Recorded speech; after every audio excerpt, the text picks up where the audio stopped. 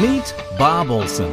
Bob's the author of Answers About the Afterlife and the host of Afterlife TV. A private investigator who began investigating life after death in 1999, Bob now records his interviews with experts, authors, and people who've had extraordinary experiences so he can share it all with you.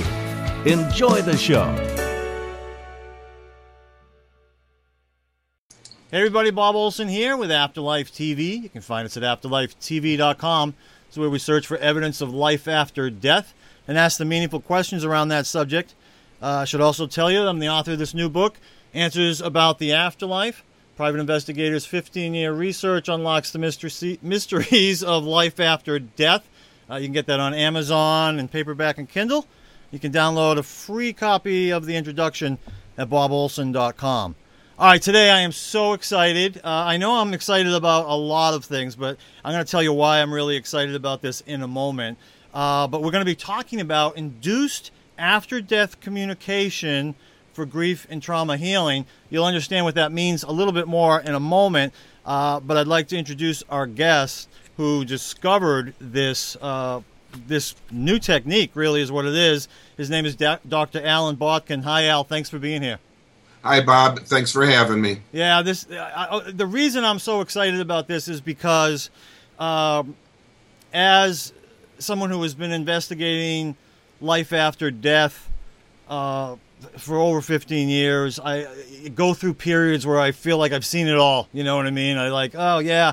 Or I've seen versions of other things that I've seen. And then all of a sudden I come across you. I don't even know how it happened. And I'm like, what? What? This is new. This is original. This is something I haven't seen, and I get all excited about it. And I'm doing all these promos for my new book. And while I'm being interviewed, people are saying, "What's next?" And I'm saying, "Well, I'm going to keep doing what I'm doing because here's an example of why." And I tell a little bit about your book and your story. So, anyways, let's take this a little bit step by step at the beginning. You did such a great job in your book.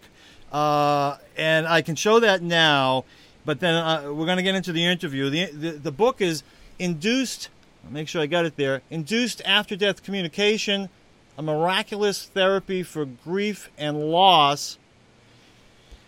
I want to start before you knew anything about IADCs, is what we're going to call them, Induced After-Death Communications. What were you doing before you discovered this? Well, before I discovered it, I had been a clinical psychologist on an inpatient PTSD ward at a VA hospital. And I had been working with combat vets with severe trauma for a number of years. What kind of success were you having? Was this mostly psychotherapy that took years, or what was the story usually? With In the early years on the unit, we were essentially behavioral cognitive therapists using cognitive behavioral therapy, and the philosophy of the treatment was to have the veteran re-experience their combat trauma in a safe and supportive and non-judgmental environment. And the idea is that repeated exposure to their traumatic memories would eventually decrease the emotional intensity of their memories. That was essentially what was available to us in the early years, and I have to tell you, it was very difficult and painful, grueling work, primarily for our veterans, because when they went through this procedure during the day, they generally stayed up all night, or if they did fall asleep, they had nightmares, because essentially what we did is we opened them up to these traumatic memories, and then they began reliving them over and over again. Yeah. So while we were getting people in touch with their memories, we weren't doing that much and in addition to that to make them feel any better about them. But the hope is that over time that intensity would decrease. Yeah. All right. Then at some point, tell us what year it was. You discovered, you learned, and was trained of this something called EMDR. Why don't you explain to us what EMDR is and how that changed your work. Okay, EMDR, or eye movement desensitization and reprocessing, is now a worldwide evidence-based approach that's accepted by professionals everywhere. I and my colleagues on the PTSD unit were one of the first in the country and in the world to begin using EMDR on a regular basis. The idea of it was, and it sounded silly to us, honestly, when we first heard about it, is you had the patient pay attention to a certain aspect of their traumatic memory, and at the same time you got their eyes moving in a back and forth direction. And the results that come out of that, and we saw them right away, were absolutely amazing. People in a single session often we could eliminate that reliving component out of a traumatic memory, and our patients would say things, Doc, this is the first time that when I think about what happened, if for the first time it feels like it happened a long time ago and that it's finally over. Now, even though on the surface of it, it seems somewhat silly just to have someone move their eyes back and forth, but I think there are some deep neurophysiological reasons behind it that we're finding more and more about today. Most EMDR therapists believe that it's probably in some way related to dream sleep. Yep. When we are asleep and dreaming, our brains are processing and integrating information more rapidly and efficiently than when we're awake. And it's been known for some time that this increased processing during dreaming causes our eyes to dart back and forth, which is why dream sleep is called rapid eye movement or REM sleep. Yep. So the discovery of EMDR seems to suggest that you can take a fully awake person, and if you can get her to move her eyes in a similar fashion, it actually puts the brain into that higher processing mode, and we can use it when people are wide awake. I'm fascinated by that alone. This is just the beginning of your journey, but wow, what's the name of the woman who kind of discovered this EMDR process? Dr. Francine Shapiro. And I read a little bit about her story online, and she sort of found that it worked for her, right. and then took it from there. This is really quite amazing, and it makes a lot of sense to me. I don't know the science behind it, but to me, that there are certain parts of our brain that, like you said, that process things that perhaps get shut down after trauma, and this kind of a process would help light those parts of the brain back up. Anything like that? Absolutely. As a matter of fact, that we have some consistent evidence that shows that, in fact, certain parts of the brain do shut off when a trauma is remembered.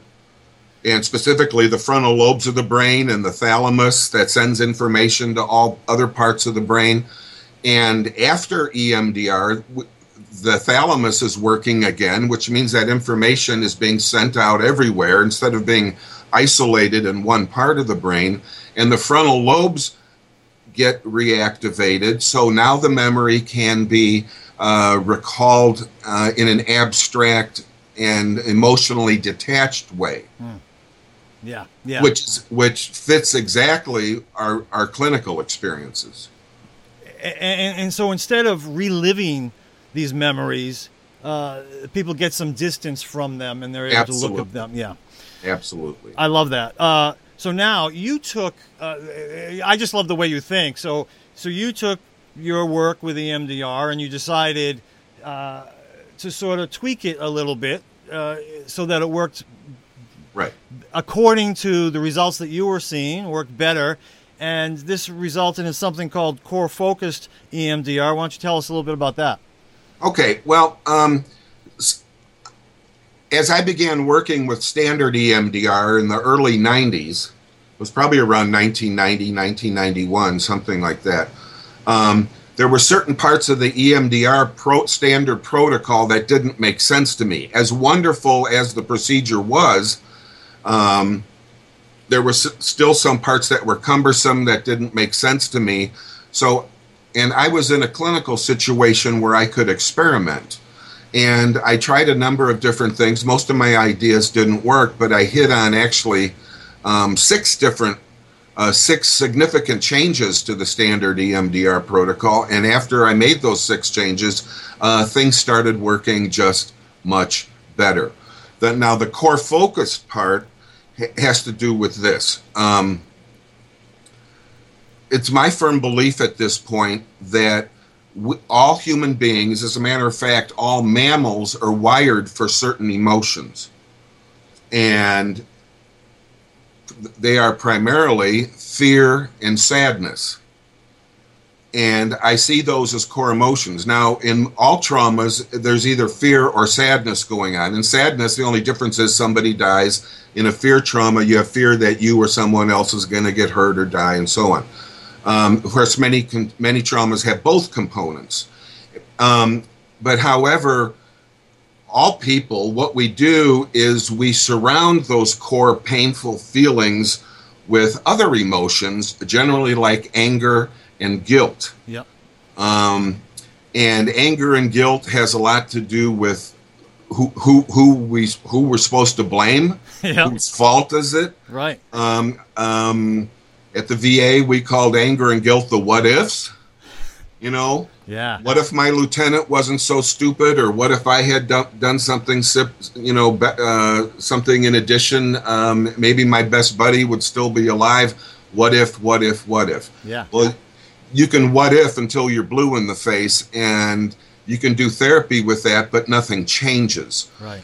And with the core focused, I found that if I directly addressed the core issue and processed it with the eye movement, we were done.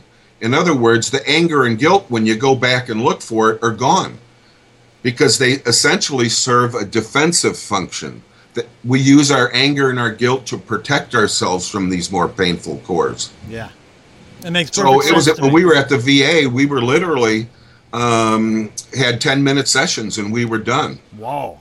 We would go right after the core, process it, and essentially we were done. The anger and the guilt were gone. The irrational cognitions were all straightened out. And it's my firm belief that when it comes to grief and trauma, you can't talk your way out of it. You can't think your way out of it. You've got to get to the emotions, but not just get to them and bring them up. You've got to then do something with them, which is what the eye movement does so beautifully. It changes it. It gets those parts of the brain back involved where it can then be remembered in a very different way. Interesting. And I just want to make sure people understand this part. So if we're talking about sadness, guilt, and anger, what you're saying is a lot of times, or from your experience, the guilt and the anger when we're blaming other people is protecting us from actually feeling the sadness. Correct. And so they're masking what the true core of the problem is, which is our sadness. And so I'm sure part of the challenge for you as their therapist is to get them to not focus on those other things, but to focus on the sadness, because nobody really wants to do that. It's painful, right? Right. Absolutely. Before I would sit down and work with anybody, I would explain ahead of time why we're doing it this way. Yeah. And I would build in certain safety measures. Before we got started, I would say, if we get to a place where this and this happens, here's what you need to do, here's what I need to do, and so on. Now, the beautiful thing about this eye movement procedure is that it does 2 things better than anything else. Number one, it brings up whatever the feeling is. Yeah. It does that better than anything in my experience, including hypnosis. Wow, It pulls whatever it is right up. Yeah. But that's only half the job. The other half that job that the eye movement does is it then processes it and changes it in the way it's represented in the brain. So when somebody comes in and they're not ready to go after their sadness, they know ahead of time that that's what they need to do to get to a better place with whatever it is. Right. And so even on a scale of 10, if they start off, their sadness is only a 2, and I give them eye movement, that 2's likely to jump to a 9 or a 10 pretty quickly. Oh my God. And now it's available, and now we can process it. Oh, that's really interesting. And so usually through this process that you do, it goes up because of what you just said, and Right. then from that point you can bring it back down. Right. But you have to access it or bring it up before you can do anything with it. Yeah, that makes perfect sense. Wow. All right.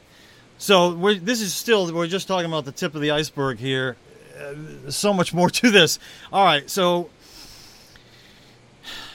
I got to say, you do such a great job in the book explaining this the way you did. I don't know how you chose what stories to tell, but it was brilliant. Thank you. Anyways, how then did you discover what you've now termed induced after-death communications? What was your first case? My first case was a Vietnam veteran I call Sam. And while in Vietnam, he became very close to an orphaned 10-year-old Vietnamese girl who basically lived at their base camp and helped out with the chores and so on. And he developed a very close father-daughter relationship with her. And his intention was to bring the little girl named Lee back to the States with him and adopt her. And in fact, he had even called his wife back in the States, and she agreed to go through the process and so on. But anyway, one day she was shot and killed right in front of Sam. And that was really the cause of his psychological undoing in Vietnam. Yeah. And he covered that sadness with rage. And he then started volunteering for dangerous missions and so on and so forth. But anyway, I was doing the core focused eye movement with him on his sadness. And it went up pretty fast, as it usually does. And at one point he nearly fell out of his chair, but he did the right thing and kept his eyes moving, and we processed and changed that. And part of the procedure is I have all my patients close their eyes after I give them some eye movement. And when we had brought that sadness way down, Sam was sitting there and a big smile came over his face. And I had never seen that before, and I wondered what the heck is going on. And he opens his eyes and he tells me that Lee appeared to him privately as a grown woman with long, beautiful black hair in a beautiful white gown and surrounded by the most beautiful light he had ever seen. And then Lee told Sam, "Thank you for taking such good care of me back then."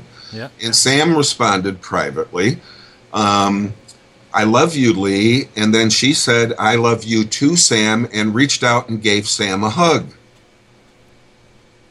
So Sam told me all this after he opened his eyes, and to be honest, I didn't know what to think. As a matter of fact, I was a little worried because I thought maybe the stress of going through that trauma had caused him to somehow psychologically decompensate and that he had just hallucinated. Yeah. Well, he left my office full of joy and happiness, and I'd never seen that kind of result, even with eye movement. He went skipping down the hallways. And, so anyway, I told this is an inpatient unit, so I told the PM shift to keep an eye on Sam. I was a little worried about him. Yeah. Well, I came in the next morning, and the PM shift and then the night shift, did keep an eye on him, and they reported to me in the morning that Sam had a great night. He was in a real good mood, and that he got about an 8-hour night's sleep that night. My goodness. And woke up refreshed. Sometime after that, it might have been the next weekend, he went home on pass, and he lived in the Chicago area. Yeah. And he had been living in the basement, and he had a daughter at home who he had completely avoided for years. Yeah. Because every time he became close to his daughter or even looked at her, that triggered memories of Lee's death. Right. Well, anyway, he goes home on this weekend pass, and because he's essentially resolved the trauma, his daughter no longer served as a trigger, and he did his best to, as he called it, making up for lost time with his daughter, and really did a great job in terms of establishing a relationship. Yeah. Oh my God. So the fallout, or the consequence, kind of spread into every part of his life. It was really truly amazing. Yeah, and when you were treating him, I mean, how many years since Vietnam had it been for him? Oh, I'd have to guess on this one. Yeah. Probably 25 years, something. Yeah. It wasn't a year later. It wasn't Correct. 5 years later. It was a significant amount of time. And he has these issues that he's not able to overcome, and then all of a sudden you see these changes after this one experience. One session, that's all it took. Yeah, pretty amazing. And I know we have to jump ahead here in time, but the reality is you ended up, not purposely, but kind of randomly by accident, seeing more of these, correct? Yes. It might have been a week or two later, and I was working with another vet, and he too had a similar experience. And after my session with Sam, I thought that was a one-time thing and I would never see it again. Yeah, that's right. So now here this other vet is having a similar experience, and then another, and then another. And about 15% of my patients were having this experience at the end of the session.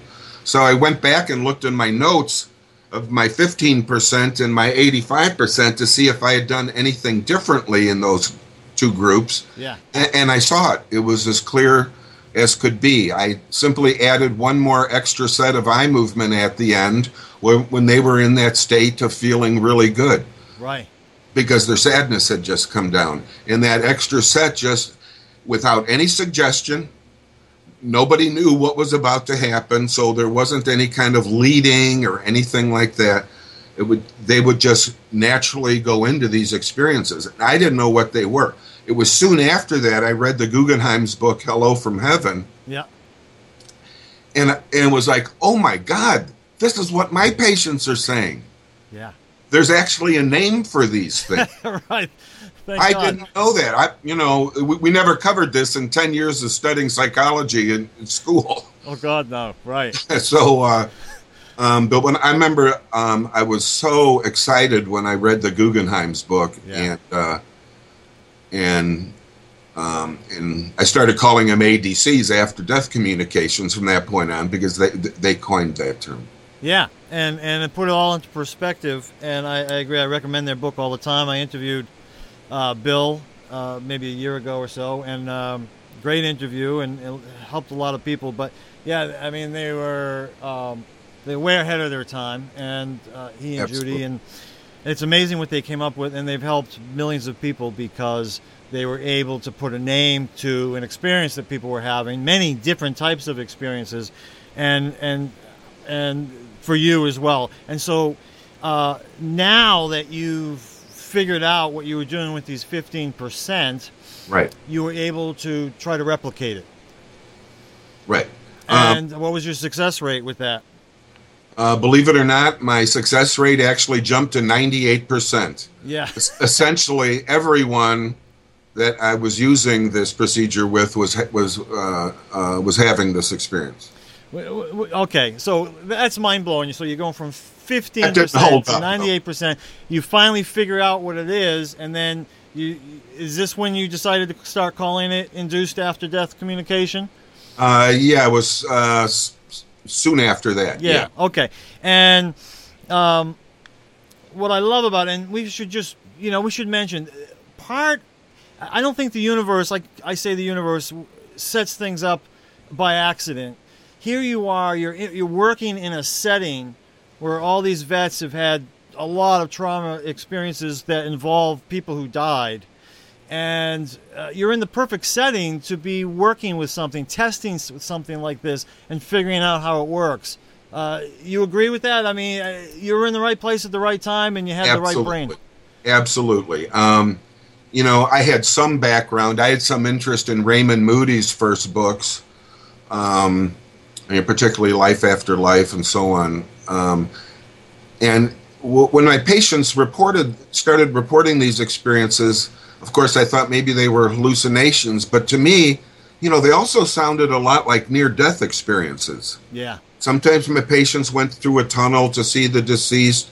They both reported beautiful, rich, radiant landscapes, and there was a lot of overlap between the two experiences, so I sort of wondered if there was some relationship there. But in that sense, I was kind of ready for it. Yep. At least I had some background. Yeah. But not a lot. Yeah. You know, and so briefly, we'll make the long story short. You ended up teaching this to other people, first one, then more, and they ended up having the same results, correct? Absolutely. And that was another huge breakthrough for me and IADC, was finding out that this technique can easily be taught to other therapists. Yeah. I had no special powers. It wasn't me, and I was fine with that. Yeah. But the technique itself is very powerful and robust. Yeah, yeah. So it works across therapists. It works across patients. It seemed to work for just about everybody. Yeah, which is great. Every scientist wants to be able to replicate it. Yes. Yeah, that's the big thing. Unlike investigators, we just like to observe and draw conclusions based on all our observations. The one thing about scientists is if they can't replicate it, they don't really believe it. So. Absolutely right. Correct. Yeah. So that's great, and so you were able to do that. It's interesting because you do talk about there's some differences between healing. Well, I don't know if you would call it healing, but doing therapy for grief and therapy for trauma. I noticed there was kind of different reasons why IADC seemed to work so well with them. And I don't know if I got this right. So for the grief, it seemed to be all about the reconnection. Can you talk about that? Well, actually, let me clarify a little bit. Grief and trauma are much more interchangeable to me than maybe to perhaps some other people. Yeah, okay. Even people who are experiencing normal bereavement, and there's no real traumatic aspect to it. Yep. They may have troubling images of someone in the casket, didn't look like them, and every time they think of their lost loved one, they just see this horrible image of the person in the casket. Right. And that's like an intrusive symptom, just like PTSD. Oh, yeah. And actually, whether it's normal grief or traumatic grief, the issue is the same. You have to process sadness. So one of the things, in terms of the trauma, one of the things that you're able to do is replace the traumatic memory with a new memory. Yeah, and that seemed to happen automatically. Without me having to do anything extra. In other words, let's say somebody saw his best friend get shot in the head and his brains were coming out. It was a bloody, awful kind of traumatic image. Yeah. After the ADC with his buddy, and he's looking happy and younger, and he's got no wounds, and he seems to be in great shape. My vets would frequently say, this is weird, but I try to remember the original traumatic image. Yeah. And it's really hard to get back. All I see is this smiling face now. It makes it really exciting because, like you say, there's healing going on that you're not trying to make happen. It's just happening as a result of all this. That's pretty cool when that happens. Yeah. You know, it's all a matter of processing their inner pain and getting to it. Yeah. And once it's processed, people frequently report feeling relief, or a word people often use is peaceful. Yeah. And once they're feeling peaceful and their sadness is gone, or almost gone, they're in a state where these ADC experiences come very naturally. Yeah. You know, sometimes people who have researched spontaneous ADCs, like the Guggenheims and so on, some of them have been kind of slow to accept what I do, because they believe that all real ADCs are like gifts from heaven, that there's something we have no control over. I see. You're either lucky to have one, or you're unlucky and you don't have one. Sure. But actually, my response to that is, in IADC, we don't directly induce the ADC experience. What we do is induce a state of mind where the ADC then naturally unfolds. Yeah. And when that happens, we're not really controlling it. Yeah. And a big belief I have is that probably the main principle of IADC is sadness prevents ADCs from occurring. And so when we purposefully remove the sadness and get people to a state where they're feeling good, an ADC experience is much more likely. I see. Yeah. And people who report spontaneous ADCs do not have them when they are feeling real sad or wanting contact. They just kind of come out of the blue. Yeah.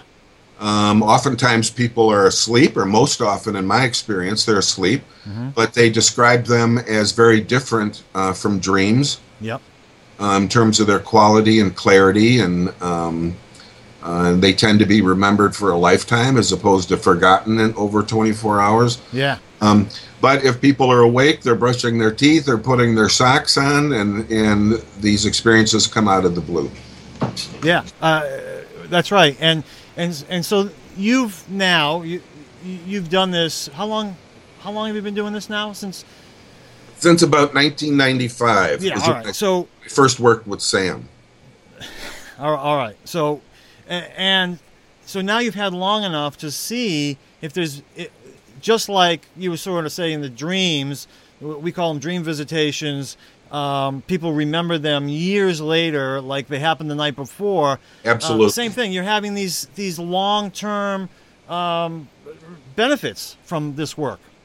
Absolutely. As a matter of fact, all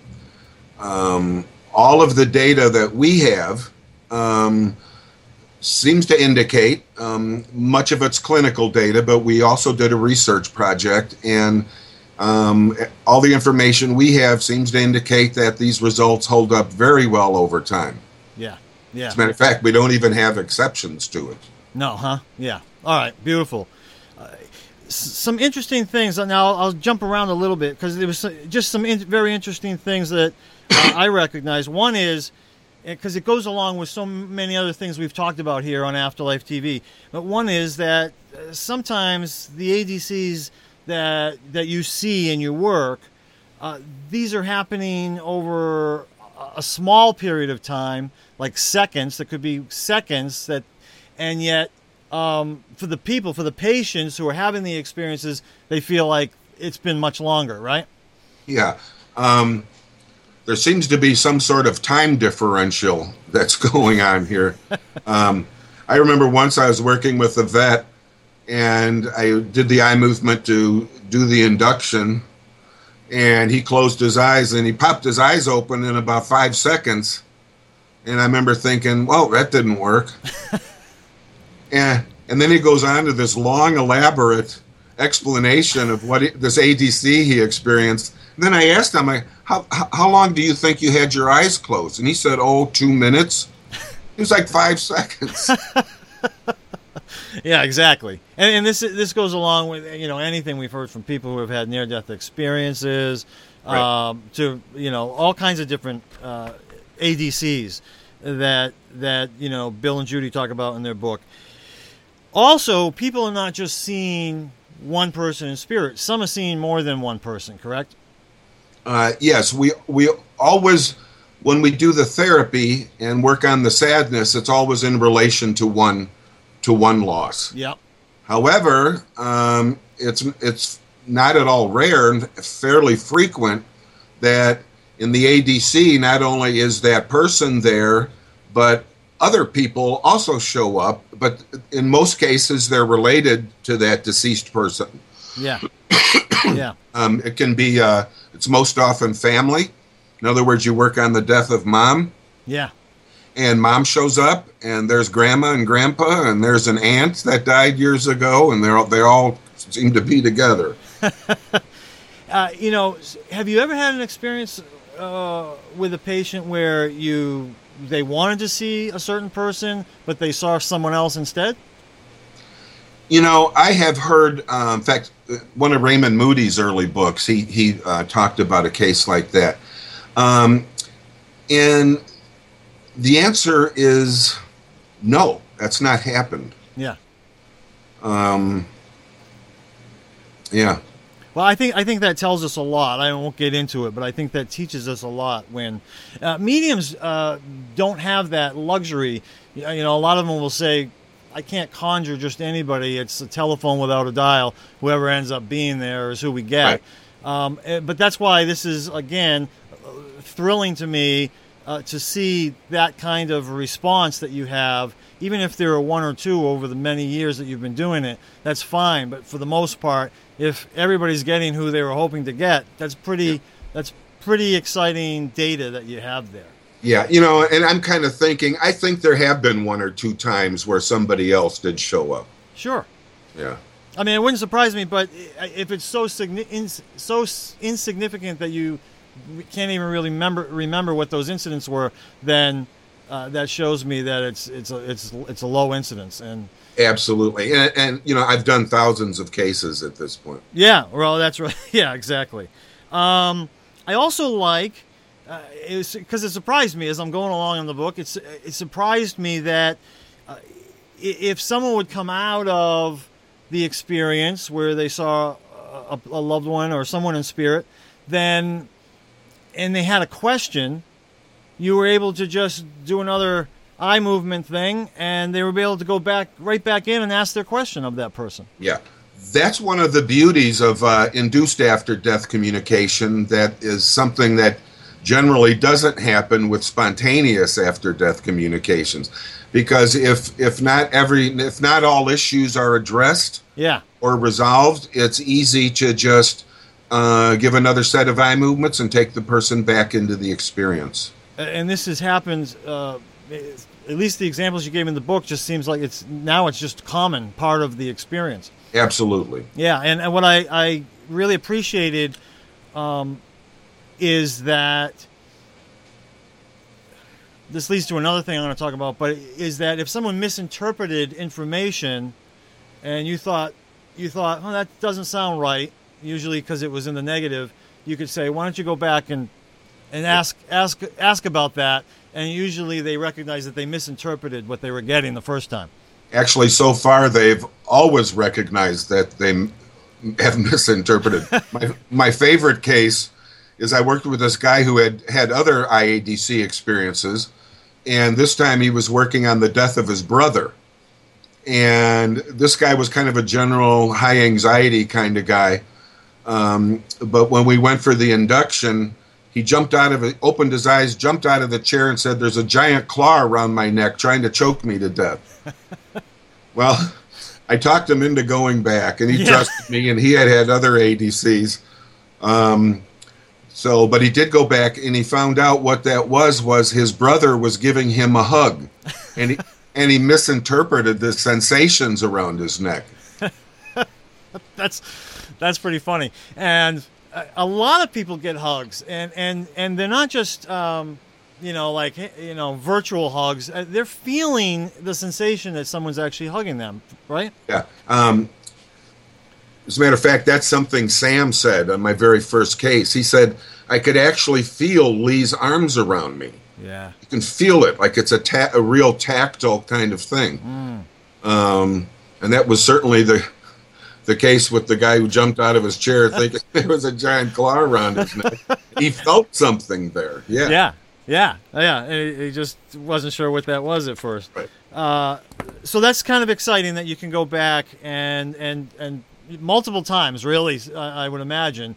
Is there a reason why someone wouldn't want to keep going back? Or is it there's only so much time? Well, that's a good question. I've worked with many people that prior to their coming in to do the work,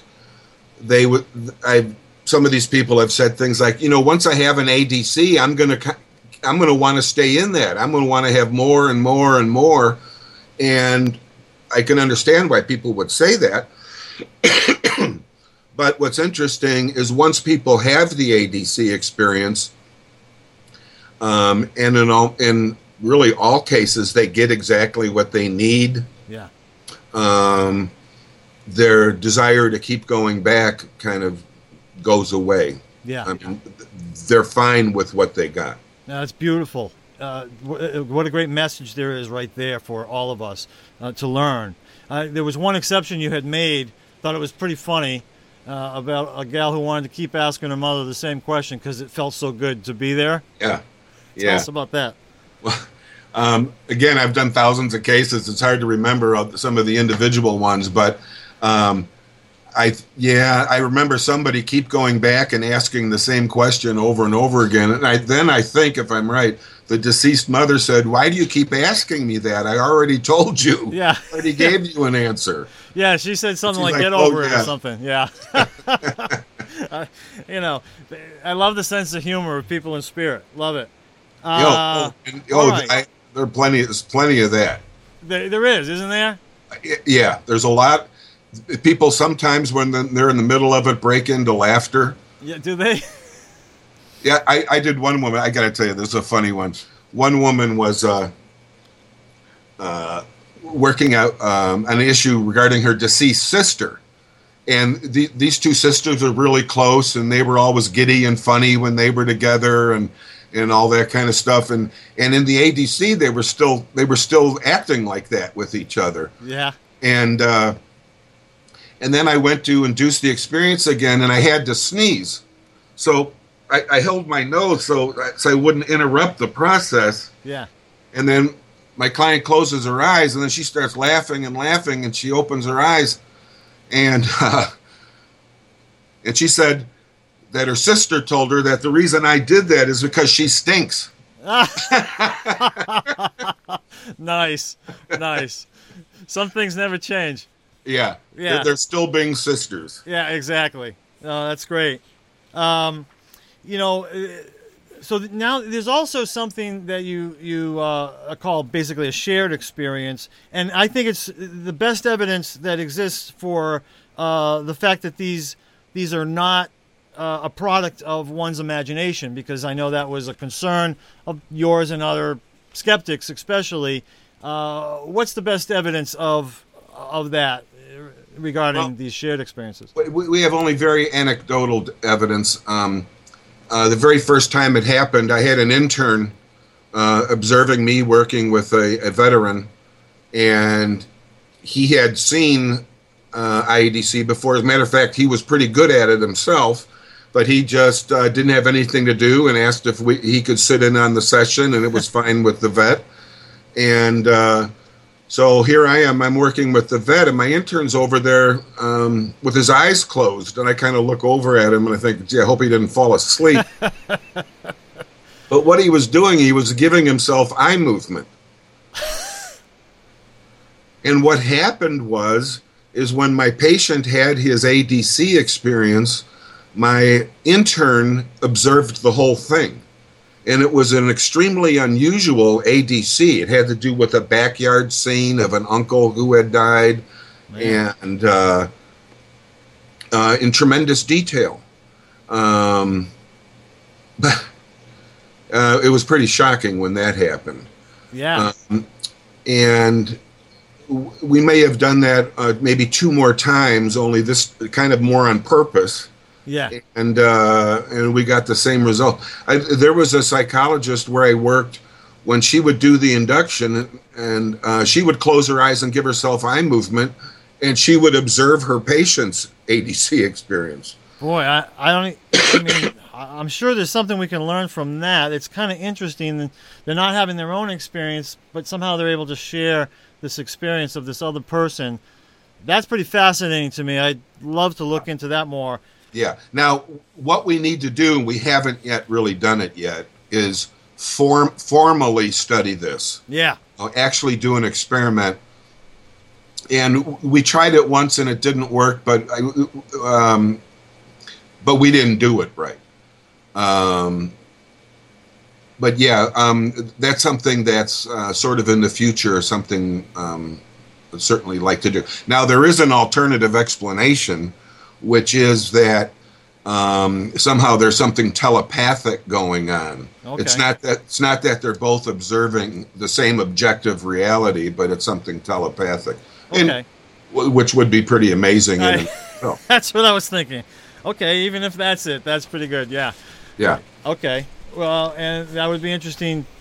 Yeah, it would be hard to know. I don't know how you'd figure that one out, but that's for another interview, for another time, trying to figure that one out. Sometimes, now I don't remember what this was about.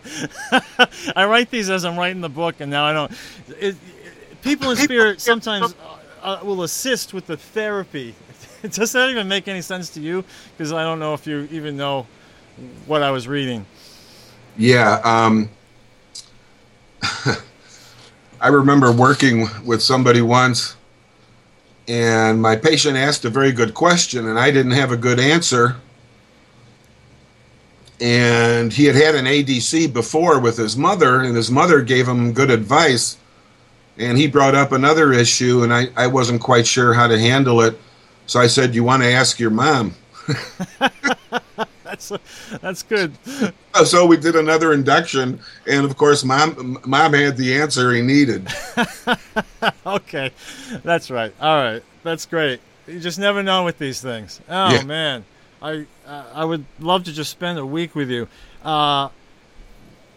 And some people, now we talked about there being other people there. I know there's been a couple incidents where living people have come through in the IADC. Yeah, those are extremely rare. Yeah. And the only times they happened was very early on with IADC. Okay. It's been years ago. Well,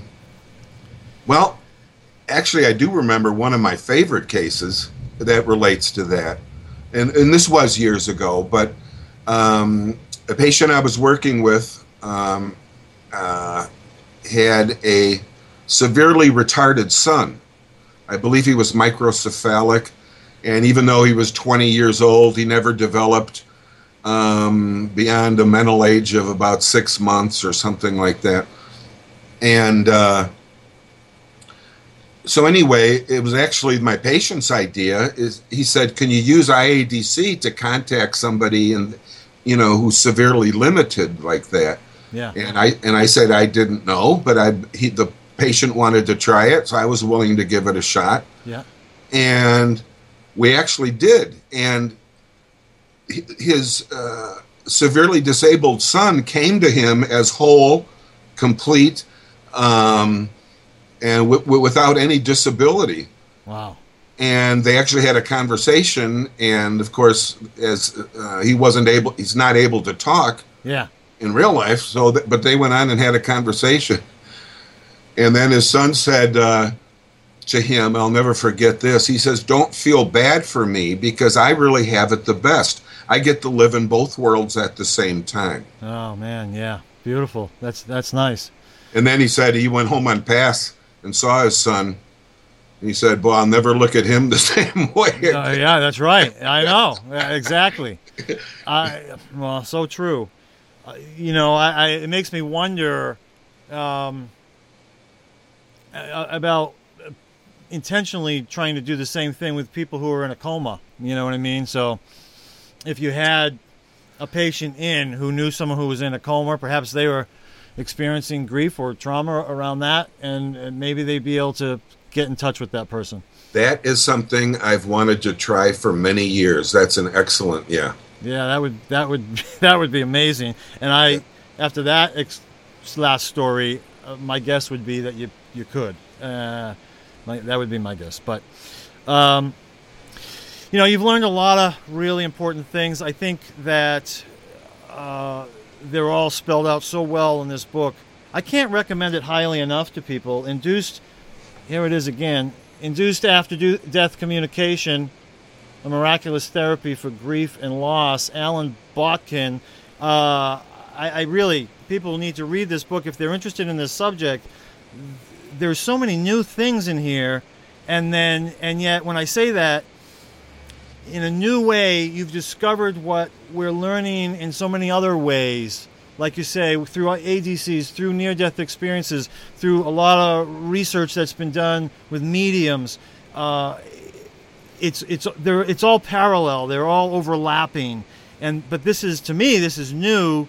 It's a new way of getting similar information. I shouldn't say one more piece of evidence, but it's one avenue toward lots of evidence that we've found that draw the same conclusions that we've drawn in these other ways. I probably should say something before I forget. We left off. I mentioned that when I was at the VA hospital, I had a 98% success rate. Yep. In terms of inducing the after-death communication. Right. That for technical reasons that might take a long time to explain. That 98% has not held up. But the success rate now is about 75 to 79%. Yep. And the good news is that people I train are also fall in that same range. Yeah, and I think if I read it correctly, and it made perfect sense through my own experiences, it made perfect sense that the difference is the people at the VA are in a different situation than the people who are maybe coming to you from the outside. Yes. And it's that difference that makes it. And you explain it very well in the book, so we don't have to go through it here, but it does create, it's a different situation because it's different. And mostly it has a lot to do with preconceptions and expectations. Yes.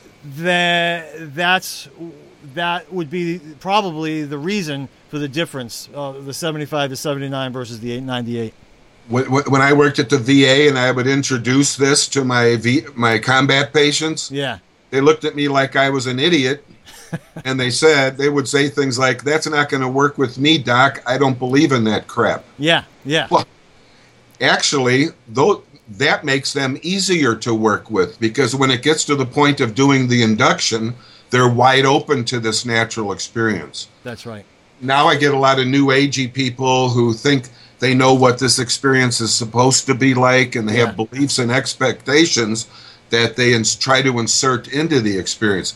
And when that happens, nothing happens. It completely blocks it. Yeah, well, you're right. You do make an exception.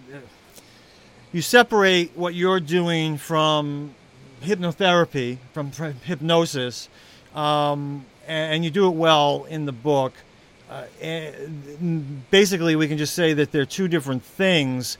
What I thought was interesting was that, from way back, I don't even know how long ago, but we all have that image in our mind that hypnotists don't even use anymore, is the watch, swinging back and forth.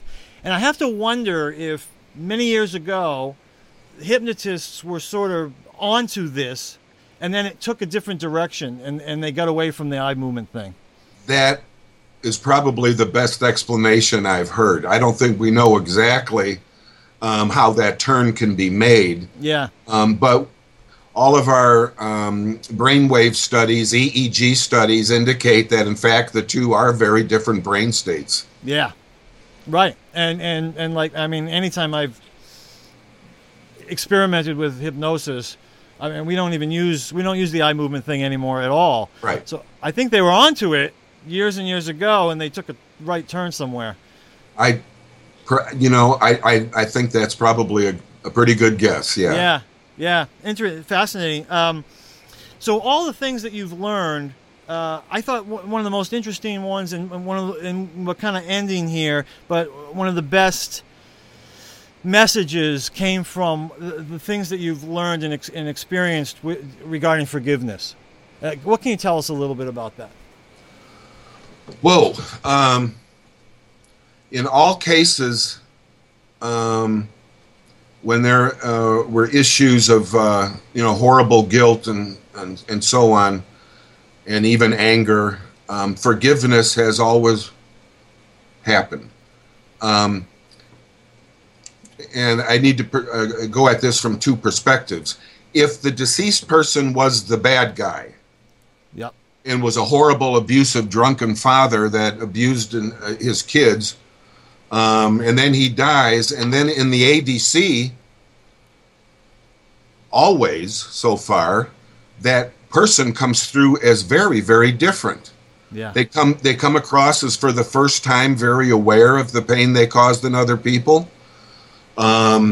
They come across as sincere for the first time, wanting to do whatever it takes to fix what happened, taking full responsibility and so on. And I think the reason for that is because they have been through a life review. Yeah, right. And when it's the other way around, when it's my patient who did something awful and maybe killed somebody, sure, like an enemy soldier, which we did a lot of, yeah. My patient needs to feel grief and sadness for his victim, the same way he would for his own mother. Yeah. And so it's not an easy out. It's not an easy forgiveness and get off the hook kind of thing. Right. You really have to allow yourself to feel your humanity and connect on that level with your victims. And when the sadness is accessed and processed, forgiveness is so far always come about. And what I got from your book is it's not, and this is in addition to what you're saying, is it's not the words, it's the sentiment, and it's when it comes from the heart, and when people are having these experiences, the IAD experiences, if the abuser is now deceased, they can feel what's in their heart now, and they feel the regret and the remorse about it, and so it's easier for them to be forgiving. I know a lot of people, that's one of the hardest things for living people to do. Well, of course, in a life review, you experience every moment in your life, the feelings you had in every moment, and the feelings you caused in other people. Yeah. So for those abusive, psychopathic people, when they die and have a life review, for the first time, they can feel the pain they've caused in other people. Yeah. That's a real eye-opener. Right, then you're right, because they're not psychopathic anymore. But so really, but I love the idea that when people who are living have this experience with you or other people who do this work, they can actually feel that sense of remorse from the person who is in spirit. Yes. And that makes it easier for them to be forgiving. And you explain it again so well in the book too that it heals everybody. It's as healing for the person who is forgiving the other person as it is. It's healing for both. For both parties, and I'm sure you've seen some amazing results for people who have the courage to do that work, because that really does take courage, doesn't it? Yes, it does. Yeah. And it takes a sense of humanity and on some level a recognition that we are not all separate beings, that we are in a much deeper way all very much connected. If people want to have one of these experiences, how might they go about having one? Well, the very first thing you want to do is check out my website. Which is? I'm glad you asked that, which is induced-adc.com. Okay, I'll have a link below the video for that, and people can go there. And what will they find on the website? Well, they'll find, for people who want to go through the experience, I have an explanation of all the particulars of how that works. Yep. And I have a list of trained IADC therapists on my website that are all over the world at this point, so you can hopefully find somebody close to you. Great. Many people travel to see me for a weekend, and I work with a person on a Saturday and Sunday, which is plenty of time. Yep. And we're done. Also on the website, I have information about training for people who are already licensed. And then I have a few stories and a few other general things. But pretty much everything is explained on the website. That's great. And So with the contact information. And so they can contact you through the website. Again, links below the video. And once again, I'll mention the book.